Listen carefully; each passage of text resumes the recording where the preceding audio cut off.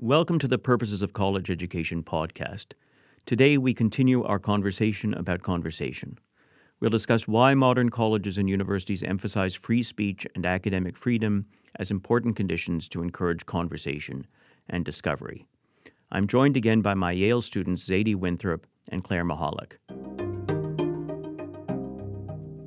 In the modern academy, especially starting in the early 20th century, the principle of academic freedom has protected professors from being fired for expressing their political views outside the classroom or for teaching controversial theories in their classroom that are related to their field of expertise. Throughout the last century, there's been extensive debate about academic freedom. There's a very interesting set of debates relating to academic freedom currently underway in the United States regarding how the country's racial history should be taught in universities, and it illustrates challenges to traditional notions of academic freedom both from the right and the left. On the right, some governors and state legislatures have tried to limit the teaching of theories or even historical facts about race, and also about sexual orientation and gender. These new laws are not limited to elementary and high schools, but are increasingly focused on universities, thus clearly conflicting with the tradition of academic freedom. On the left, some activists tend to equate free speech with offensive speech and have tried not only to limit hate speech, but to extend the notion of hate speech to encompass microaggressions or offensive Halloween costumes. At times, this verges on creating a cancel culture in which people feel a need to censor themselves on a wide range of topics. The question of free speech on campus and how it intersects with concerns about maintaining equality is one of the most vexing issues facing university leaders today. Broadly speaking, I would argue that universities should attempt to create a supportive and respectful environment in which no one suffers discrimination or harassment, but they should also encourage tolerance for the expression of a range of views on challenging social matters, including race, religion, and sex. Otherwise, universities may inadvertently discourage the open conversation that is crucial to the search for truth. Universities depend on encouraging discussion of controversial topics, and narrow speech codes or excessive emphasis on conformity tend to constrain such discussion. In the educational settings you've experienced, how free do you feel to express your opinions? Zadie? I think I feel very free to express my opinions. It's quite clear to me that institutionally, at least at Yale, people are allowed to express their opinions in class and say what they want. I think that, there are some social expectations that are kind of a different game, although I think, and I will say that in class, it does actively occur in my mind, how will what I'm about to say land with the people around me? I do think about that. And I think there's probably been an instance or two where I have decided, maybe you don't need to say that. But I think generally I feel quite comfortable saying what I think. And I also think that my views are kind of generally in alignment with what the socially expected views are, and that plays a role in my comfort. Makes it a little easier, yeah. Claire, how about you? Have you seen experiences where you felt that it was difficult to express your opinion? I also, on the whole, feel comfortable expressing my opinion. If I ever have the urge to self-censor when I'm about to make a comment, that tells me that opinion is not something that I truly believe and something that maybe I got from my family or maybe something that's expected of me from our current social culture, and I need to do some of my own research or have some conversations and validate that opinion and make sure that it's something that I truly believe in order to feel comfortable sharing it. Your case of your abortion debate was an interesting one. Do you ever just throw out an opinion that you don't believe just to say, hey, this is an interesting opinion to consider, or something I heard on TV or that my cousin said to me or something like that? I will definitely play devil's advocate. I think that it's a great way to pick people's brains and get good feedback. How about self-censorship? Do you find that people censor what they're going to say a lot on campus? I think it's a little bit hard to know. Someone doesn't say it. How do you know what they were, I think that I experience a decent amount of intellectual diversity in my time navigating Yale. The Princeton philosopher Keith Whittington offers a vigorous defense of free speech on campus in his recent book, Speak Freely.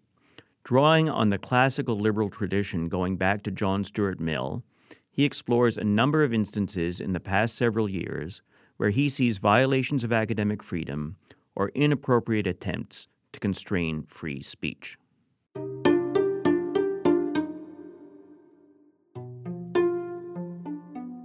I'd like to explore a few types of incidents that he discusses.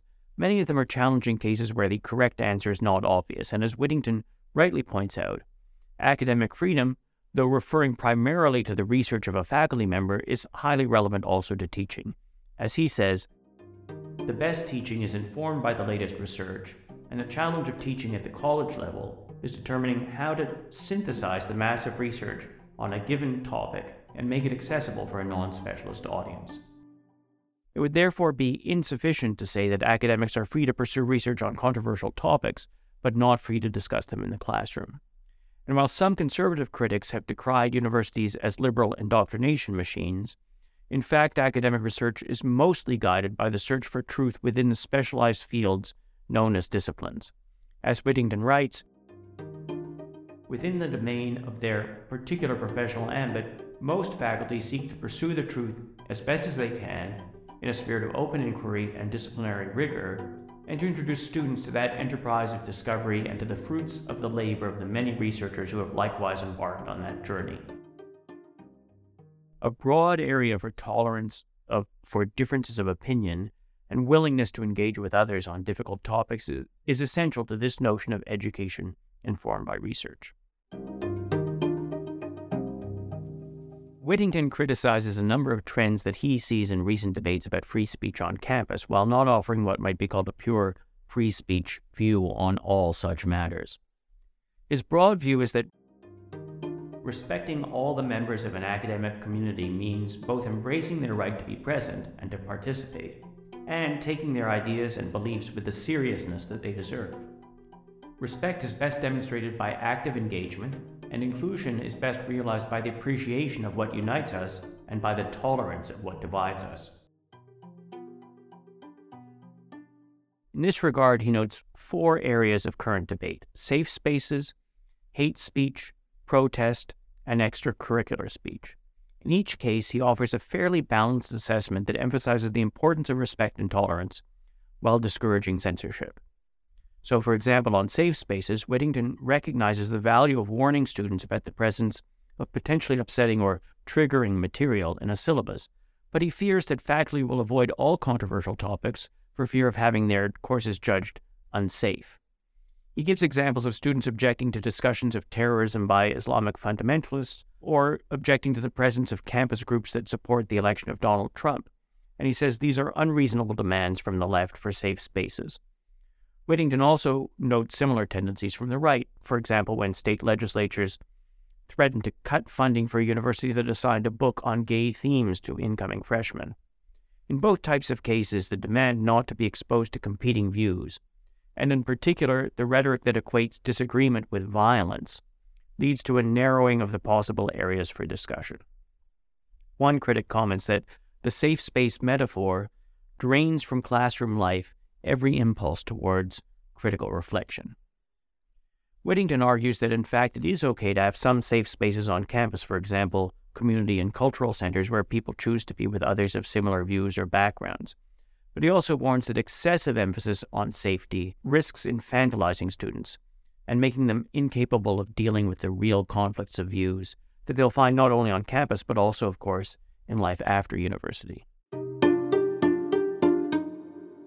Have you experienced places you would think of as safe spaces, and do you find that it's easier to talk about certain challenging topics in that safe space than it is in the broader Yale College campus?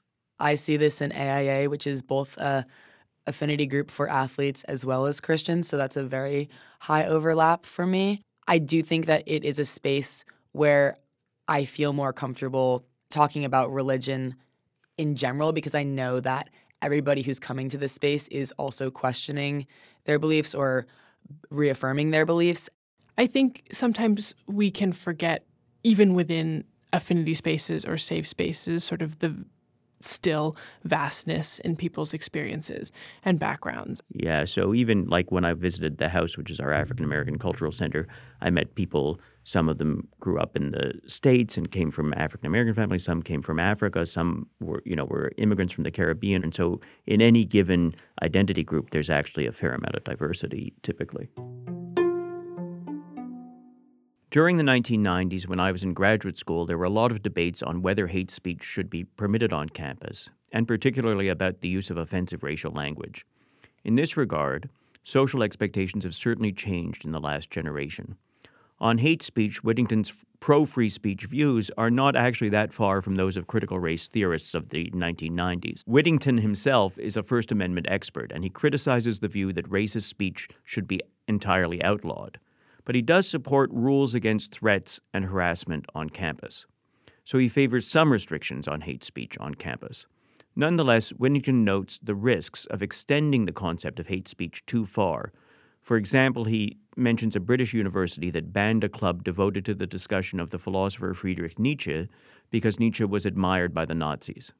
As Whittington rightly points out, speech that unintentionally gives offense to someone on the basis of a characteristic not previously identified by school policy can make a student subject to administrative action by campus officials. Now, it should be noted that the types of actions by university administrators that he mentions may vary. There might well be room for counseling a student about offensive speech without necessarily disciplining the student.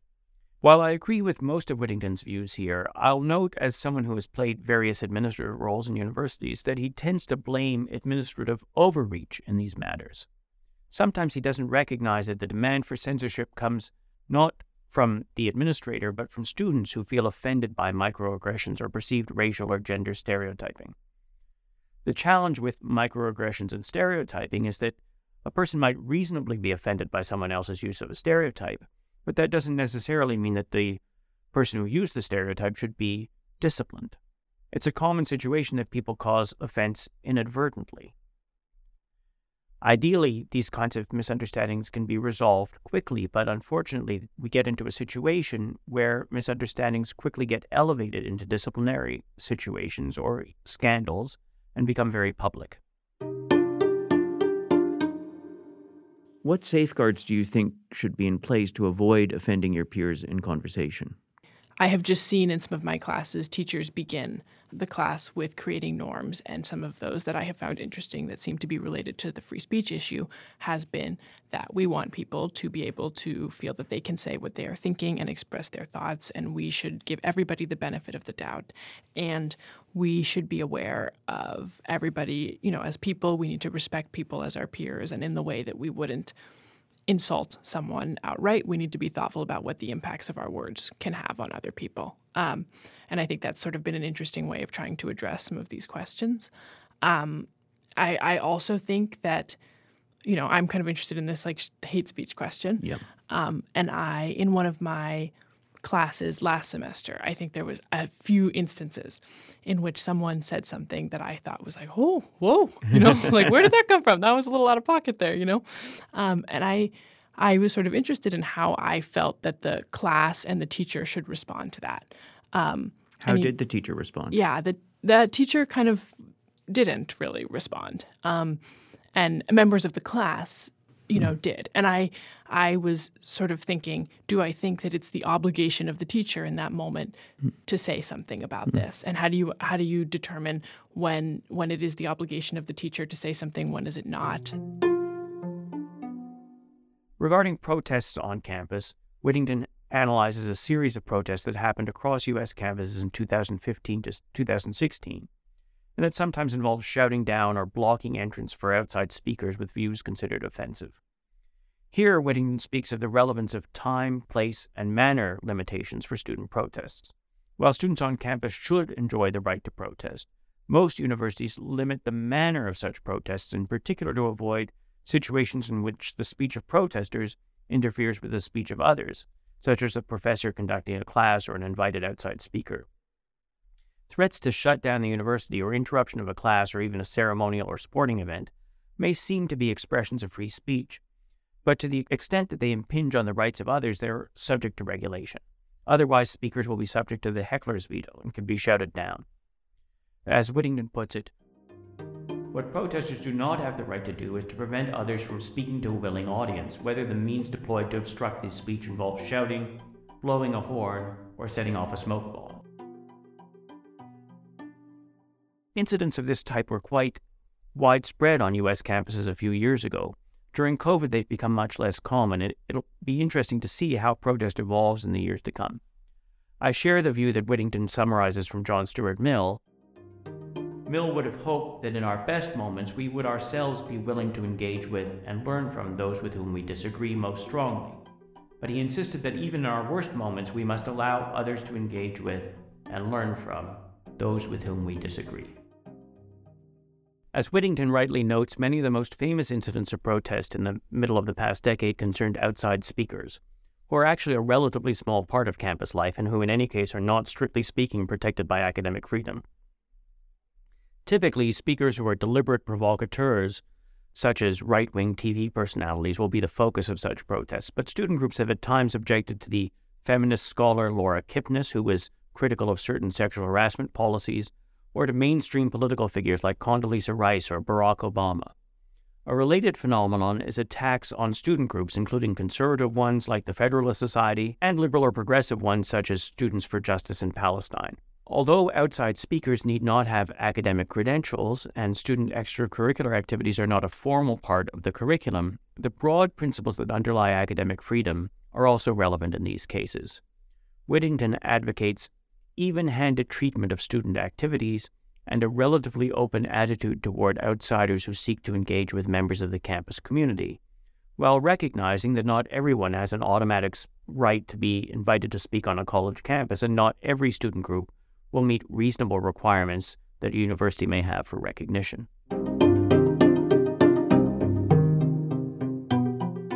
I find myself largely in sympathy with Whittington's broad interpretation of the role of academic freedom and free speech, but I'm surprised to find that he pays relatively little attention to what seems to me a major factor in the incidents that he analyzes, namely the intertwined development of social media and cancel culture.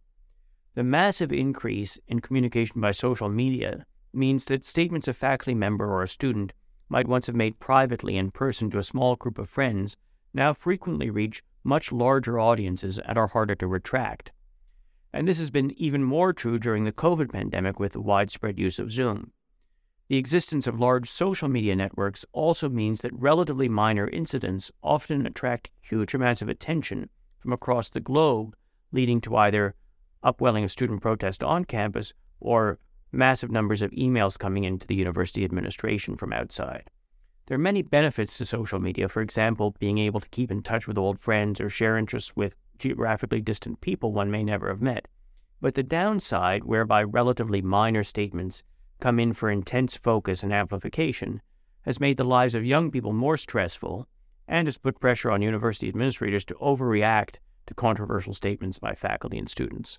Cancel culture, the tendency to deem someone beyond the pale of the human community, or at least the academic community, likewise thrives on social media. It makes sense to retract honors from those who have committed crimes, and private media companies may choose to cancel contracts with performers or even writers whose views or actions are controversial. But we should be careful not to overreact to cases of controversial speech. I've sometimes heard, though, that conservative students feel more constrained in what they can say than liberal or progressive students might. Have you seen any evidence of that? Yeah. I think in one of my sections, there's a student who tends to have more conservative takes in political philosophy, and you notice that they are sort of alone in their arguments, and they're very intelligent, like make very interesting points. So, people respect them and respect what they're saying.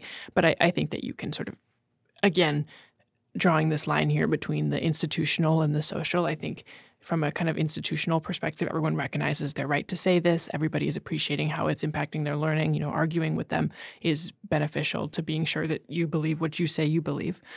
And then I think on a sort of social standpoint, maybe you see an occasional eye roll or, if you think about what is the implications of what you're saying in terms of real people's lives, it's a little, sometimes it can be challenging. In 2020, a group of writers who ranged from the left to the right published a letter on justice and open debate in Harper's Magazine. They wrote, "The free exchange of information and ideas, the lifeblood of a liberal society, is daily becoming more constricted. While we have come to expect this on the radical right, censoriousness is also spreading more widely in our culture, an intolerance of opposing views, a vogue for public shaming and ostracism, and the tendency to dissolve complex policy issues in a blinding moral certainty. We uphold the value of robust and even caustic counter-speech from all quarters, but it is now all too common to hear calls for swift and severe retribution in response to perceived transgressions of speech and thought. Some on the left criticized this letter, perceiving its authors as privileged individuals who felt that their privileges were threatened, and I suppose I might be seen to belong to that category. But I share the author's concern with the rise in censorship and their plea for a culture that leaves us room for experimentation, risk-taking, and even mistakes. You can hear the echoes of John Stuart Mill. The privilege to experiment and to discuss controversial ideas should be extended to more people, and not limited in the perceived interest of affirming equality or diminishing conflict. I've always been an optimist, and it seems to me that in the last year or two, we may have seen some improvement in what has sometimes been called the culture wars, and a growing space for tolerance of opposing views. I hope I'm right. In any case, in the spirit of John Stuart Mill, university campuses should be places for respect of others and tolerance of opposing views, and for experimentation and risk-taking.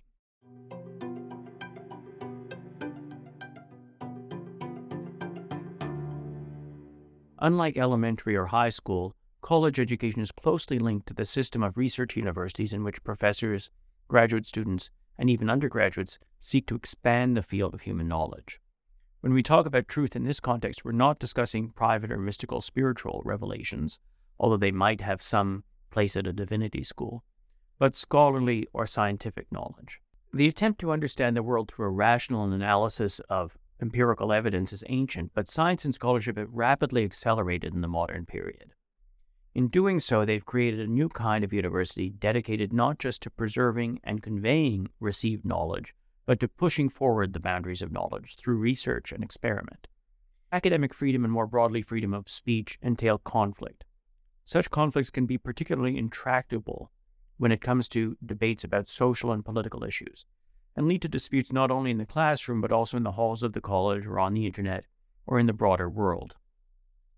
I always tell my students that I hope they'll engage in debates and discussions about political and social matters. In doing so, I hope they will also keep in mind the importance of respect and tolerance for the views of others. Sometimes we become so convinced of the justice or righteousness of our own views that we risk unnecessarily trampling the feelings of others, or more insidiously, creating an aura of soft censorship in which people feel unfree to express dissenting views. A true higher education should allow for an unfettered and respectful exchange of views in service of a search for truth.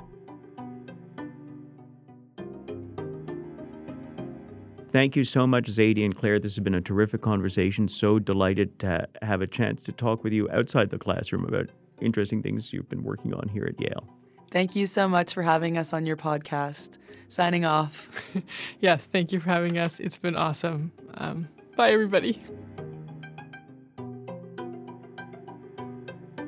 This podcast was produced by Belinda Platt with the help of research associate Lizzie Contreras and sound engineer Ryan McAvoy. I'd like to thank my guests Zadie Winthrop and Claire Michalik. We'll see you next time.